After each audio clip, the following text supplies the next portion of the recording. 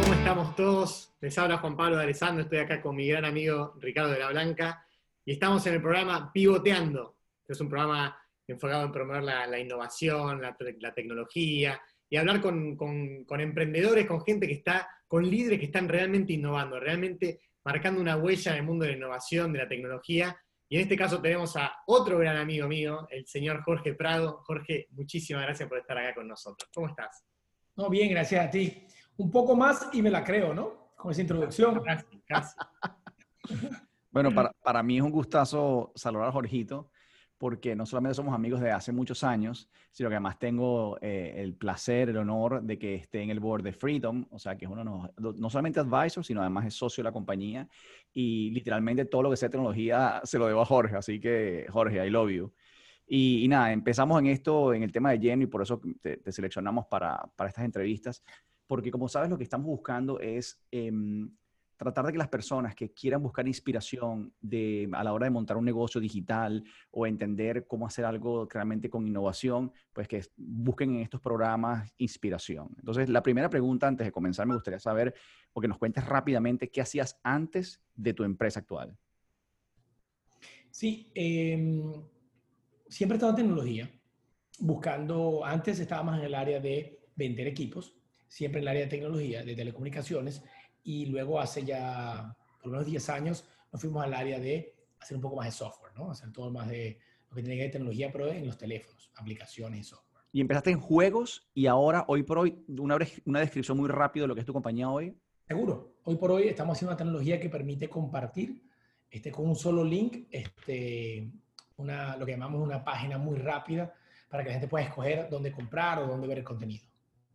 Excelente. Buenísimo, Jorge. Aprovecho para preguntarte, ¿y cuál es específicamente el problema que hay en el mercado que hoy con Fastman están resolviendo? Y si nos puedes contar un poco más en detalle la solución que han desarrollado ustedes. Claro, seguro que sí.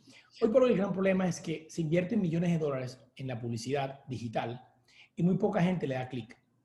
Y de esos pocos que le dan clic a ese anuncio, el 85-90% se sale antes de tomar ninguna acción. ¿Y cómo hacer para que esa cantidad de dinero que se está yendo en publicidad sea más eficiente y más efectivo? El gran problema que hemos identificado es que cuando caes en un landing page, se paró, ¿no? ¿Aló, aló, aló? No, te paraste tu imagen, pero seguimos escuchando. Ahora sí te escuchamos otra vez. Perdón. Te decía que el gran problema que existe es que cuando caes en ese landing page, la información no es relevante o es overwhelming, mucha información. Y lo que hemos hecho es, científicamente hemos identificado que dando menos opciones, de una forma mucho más concisa, la gente toma una decisión y al final crea una conversión. Y eso es lo que hacemos para nuestros clientes. Sí, y literalmente tú hiciste un pivot en cierta forma, porque tú estabas muy fuerte en el tema de juegos. De hecho, entiendo que uno de tus juegos era el juego con más visitas o más jugado en Latinoamérica, y esto es una cosa completamente distinta. ¿Cómo hiciste? O sea, ¿en qué momento? Porque esto es importante. ¿En qué momento saber debo de cambiar? Porque eso es súper importante, porque vamos a estar claros. Tú tenías un montón, y me gustaría que nos contaras brevemente también de tu juego Wordy, si no me equivoco. Pero me gustaría, porque es difícil nuevamente, esto es lo que quiero que al final del día se lleve la gente. Todo el mundo, ok, la teoría chévere, pero viviendo tu negocio, teniendo tu gente haciendo los juegos, ya teniendo años haciendo eso, con ese montón de visitas y jugando, ¿cómo saber, brother, apaga este motor y prende otro? Definitivamente, fíjate, yo creo que, te cuento prácticamente si veníamos de juegos, nosotros nos enamoramos del problema, pero no de la solución. La visión siempre ha sido hacer la vida más divertida y sencilla, y esa es la visión de nosotros como emprendedores y como empresarios. Una vez vimos el camino que juegos era eso, hacer la vida más divertida y sencilla. Pero también vimos que inclusive jugar, ir al App Store, descargar una aplicación, tener que pasar por la descarga, por la clave y todo esto, era una fricción muy larga. Y vimos una oportunidad de que si eliminamos esa fricción y hacíamos que con un clic la gente estuviera jugando, podíamos hacer de nuestro juego un juego mucho más popular. Y eso es lo que llevó a hacer de Wordy, en español se conoce como A Pensar, el juego más jugado en el mercado hispano en el mundo. 40 millones de usuarios, pero estando allí nos preguntamos, ¿queremos seguir dedicándonos a lo que llamamos nosotros la lotería del juego, de seguir apostando al siguiente éxito del juego? ¿O queremos, por el contrario, utilizar la tecnología que utilizamos en nuestro juego, de eliminar la fricción para expandirla a muchos otros campos, como la música, como los podcasts, como para los influencers, como para la compra de productos. Y eso nos llevó un poco a esa pregunta, esa curiosidad nos llevó a pivotear. Y como te decía, lo importante aquí es mantenerse curioso, hacerse las preguntas todo el tiempo. Hay una práctica que yo inicié hace muchos años como líder, que es que al final de cada año yo mismo me voto, me expulso de la compañía y el 1 de enero me recontrato. Y me pregunto, ¿qué pasa con ese CEO que acaba de votar? Puedes cuestionar todas sus decisiones, puedes cambiar todo lo que quieras, porque no eres tú, es otra persona. Y eso me permite bajar el ego y cuestionar mis propias decisiones y innovar. Me permite cambiar cosas que yo mismo tomé malas decisiones y que me di cuenta que tomé malas decisiones yo mismo. Porque qué haría yo si fuera el nuevo CEO de esa compañía y no fuera yo mismo. Lo primero es firmar un contrato que si te votan que te paguen doble, porque sabes que te van a votar el año que viene. Definitivamente. Y esa práctica te permite, cuando te haces la pregunta correcta, en el momento correcto, te permite reconocer cuando te equivocas, te permite cambiar, te permite, si tomaste una decisión de ir en una dirección, puedes cambiar a otra, ¿no? Y recuperando lo que te dije ahorita, es importante estar siempre enfocado en el problema. En muchos casos dejamos de innovar porque pensamos que la solución es una o lograr el camino es uno y no lo cambiamos. Nos mantenemos siempre en ese mismo camino. Es súper importante también. Y por último, como te decía ahorita también, el ego en muchos casos como líderes no nos permite reconocer cuándo tenemos que pivotear, reconocer que nos hemos equivocado y en muchos casos nos reconocemos muy tarde o buscamos en factores externos y culpamos a factores externos el que el producto no era el momento indicado o no era la persona indicada o no supieron valorar el valor de mi producto y en muchos casos no supimos leer el mercado o leer los usuarios o leer la oportunidad. Jorge, ¿sabés que me parece súper interesante esto que mencionás? Porque me lleva un poco a una pregunta, una curiosidad que tengo hace tiempo. ¿Qué es lo que crees que son los obstáculos que tienen los emprendedores o los ejecutivos o las empresas para innovar? ¿Por qué es que muchas empresas no terminan innovando, tienen problemas para innovar? Sí, yo te digo una cosa, eso ha cambiado sobre el tiempo.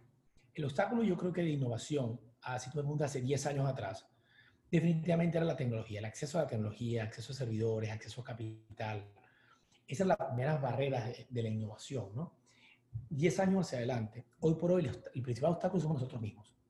Somos no querer escuchar, no querer cambiar, no trazarnos metas, no confiar en los números, no confiar en los sistemas. En muchos casos vemos números y decimos, no, eso está equivocado, eso no es así. Por justificar nuestras decisiones, ¿no? Por justificar nuestras acciones, inclusive que hemos tomado antes. Hoy por hoy, yo te diría que el obstáculo como líderes de dejar de innovar somos nosotros mismos. Hay acceso a capital, hay acceso a tecnología y acceso a talento como nunca antes ha habido. Jorge, pero ahí sobre ese punto, y como te digo, quiero ir más deep en como trazar como tips o alarmas.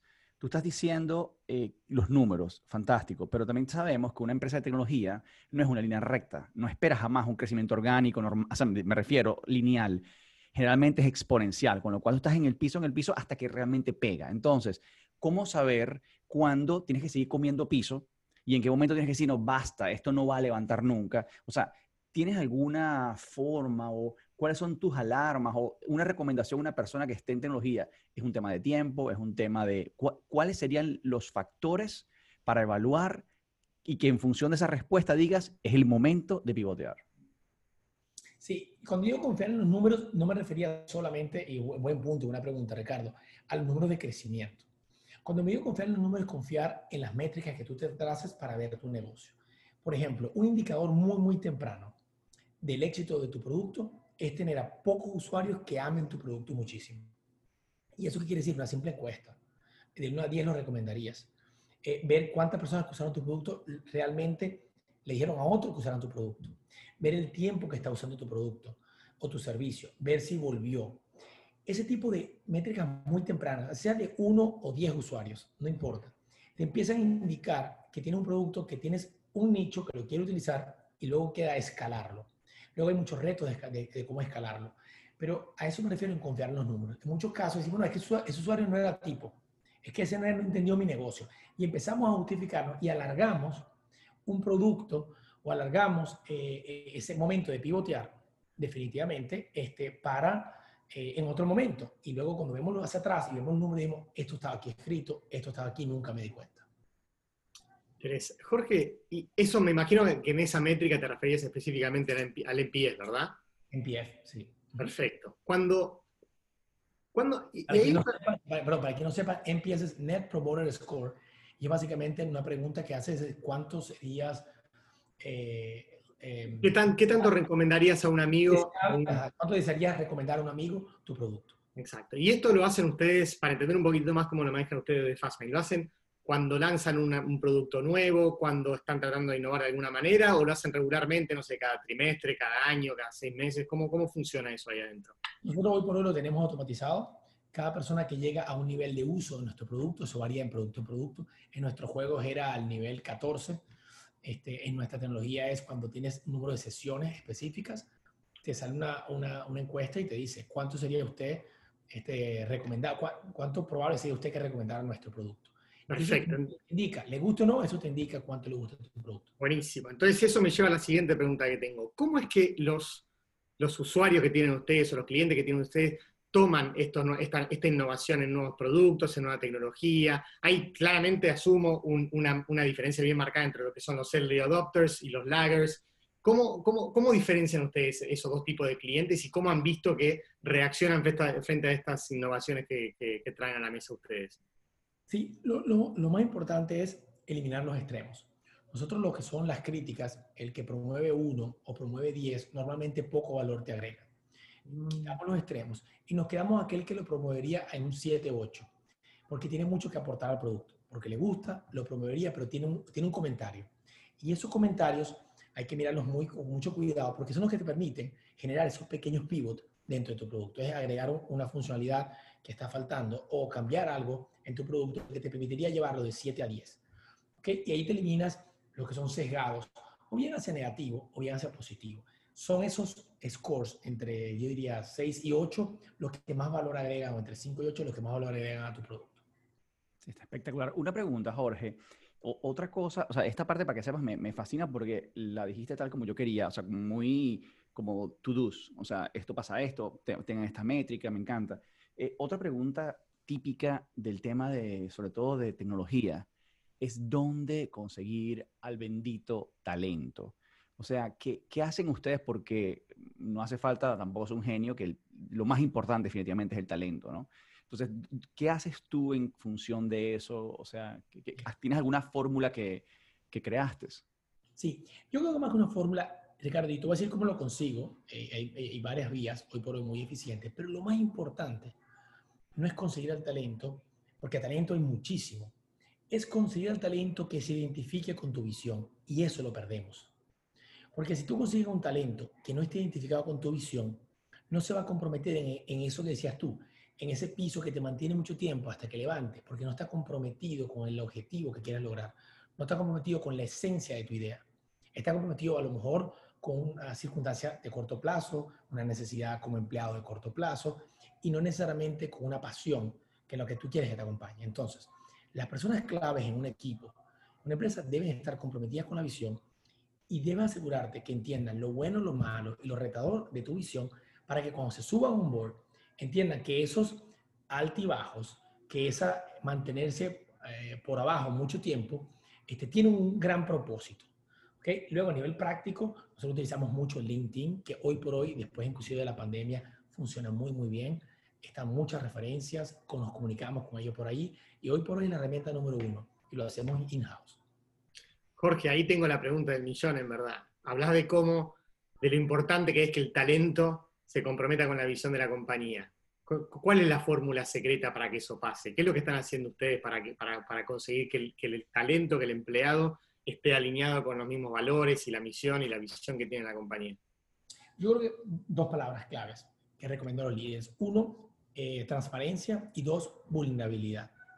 Tú tienes que hacer entender que la visión es ambiciosa, pero ser transparente también de los retos, de los problemas, y hacerte vulnerable, hacerte que lo necesitas a ellos también, de que tú solo no lo vas a lograr.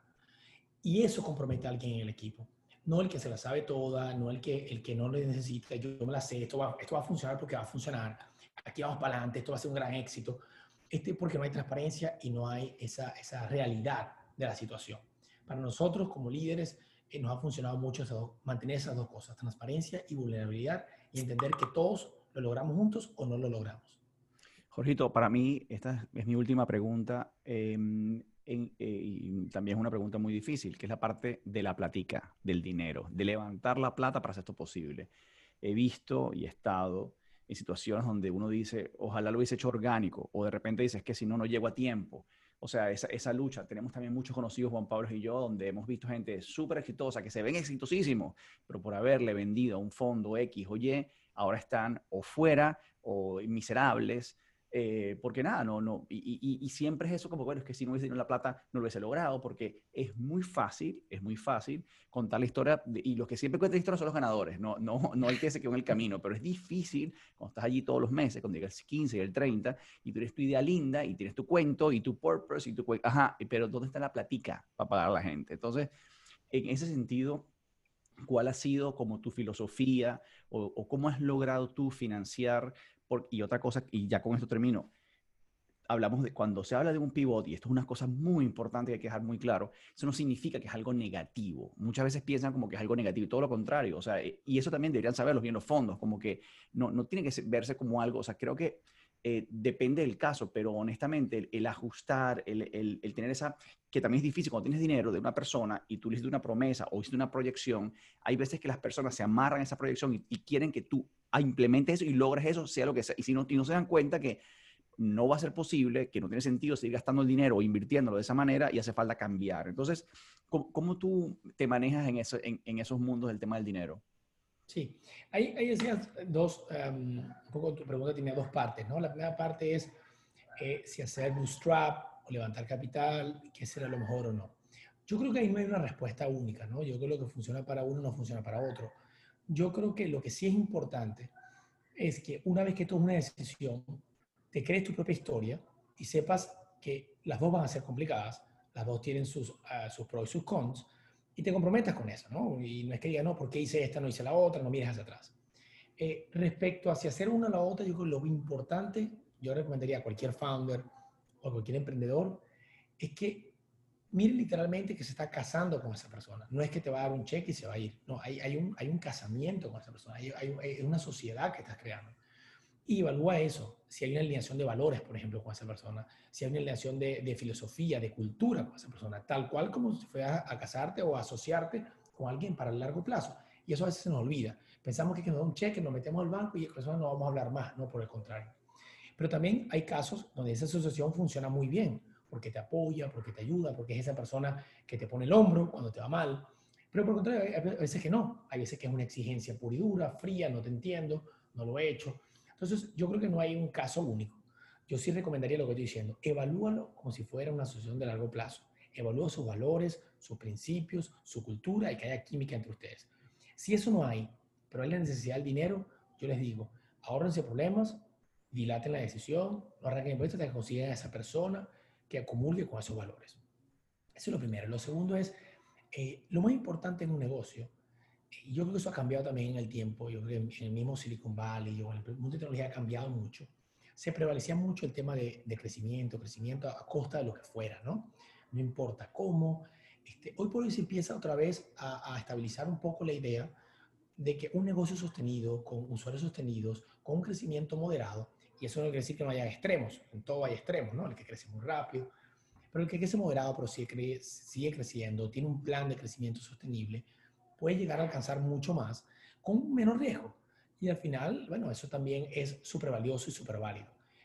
Nosotros hemos sido más de esa filosofía de crecer de forma ordenada y de acelerar cuando hay que acelerar. Cuando vemos un producto que está allí y que ya está probado y que a la gente le gusta, definitivamente ponemos combustible en el fuego para acelerarlo tan pronto podamos. Y en ese caso se presentan muchas opciones como emprendedor, tanto de capital externo como capital de deuda o mucho capital.